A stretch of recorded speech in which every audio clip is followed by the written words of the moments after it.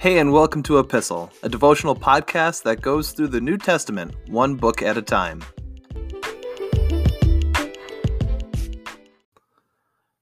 We're in the Gospel of Matthew, chapter 11, starting in verse 20 for today's episode.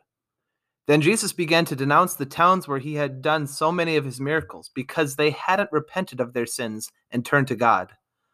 What sorrow awaits you, Chorazin and Bethsaida!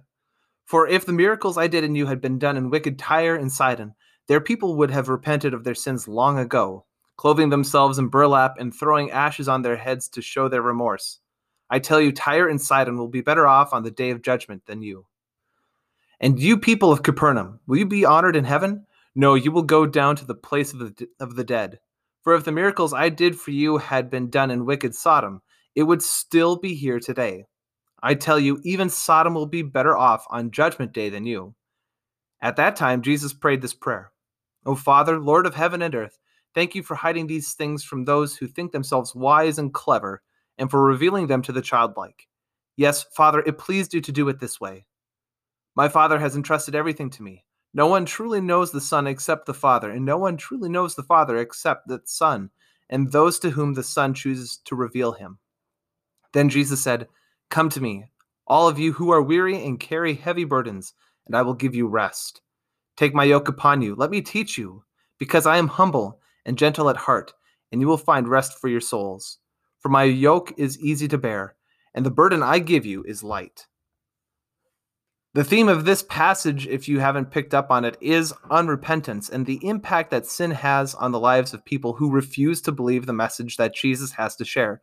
And this is worth pointing out that in every city that Jesus has been to in this part of his ministry, there are people who don't believe, even despite all of the miracles and in spite of all the teaching and the healing and the casting out of demons, there are people who don't believe.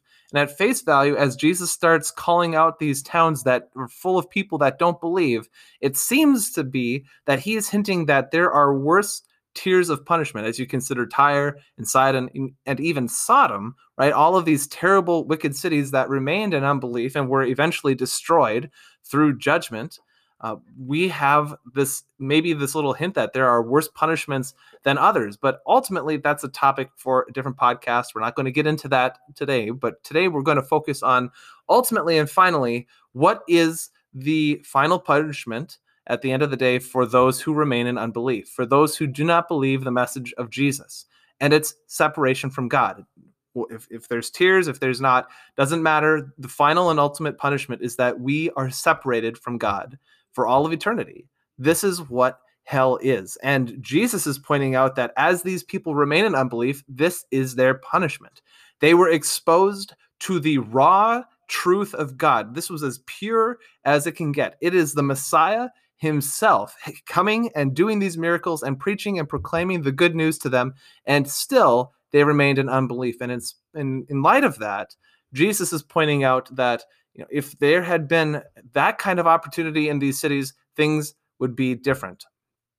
Jesus then also points out in verse 25 through 26 this wonderful little prayer as Jesus celebrates God's will and design for how truth is revealed to people. The people who understand it are not who you would expect, right? They are not the educated or trained or powerful or wealthy or influential, right? The translation we're reading, again, is the New Living Translation, and I love that word, how Jesus describes them. Those who think themselves wise and clever, right? These are not the people who have everything intellectually all put together. The truth of God is revealed to those who have the same kind of faith and reliance that a child has.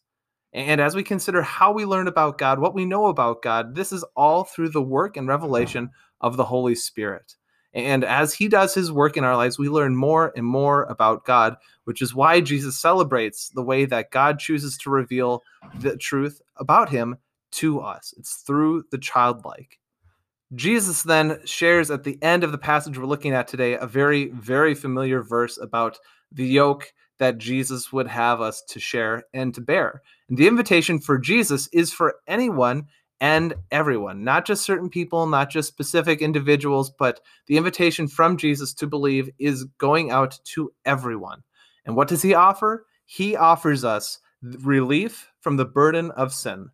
There's a book out there called Pilgrim's Progress, and maybe you're familiar with it, but in that book, there is a man named Christian. And for a fair portion of this book, he is burdened with this gross weight that's on his back. And as he continues to go through this journey, this weight continues to bear down on him and bog him down and almost destroys him entirely.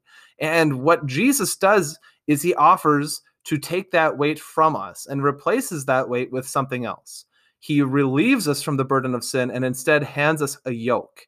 Now, for those of you who are familiar with farming, you know what a yoke is. For those of you who don't, I'd encourage you, there's a lot of great YouTube videos, and even just a quick Google search will show you what a yoke is. This is a tool for teaching oxen or cows how to pull a sled or some kind of other farming equipment.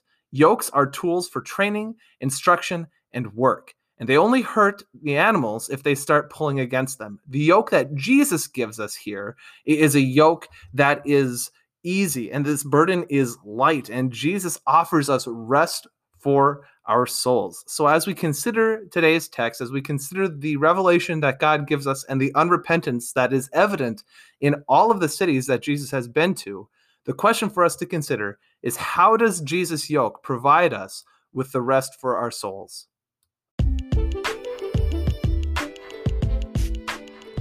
Thanks for listening to Epistle. You can find, follow, and give feedback on our Instagram page at @e_pistle. You can find all of the episodes for this podcast wherever you get your podcasts, and please feel free to share them with a friend. Thanks again for listening, and we'll see you in the next episode.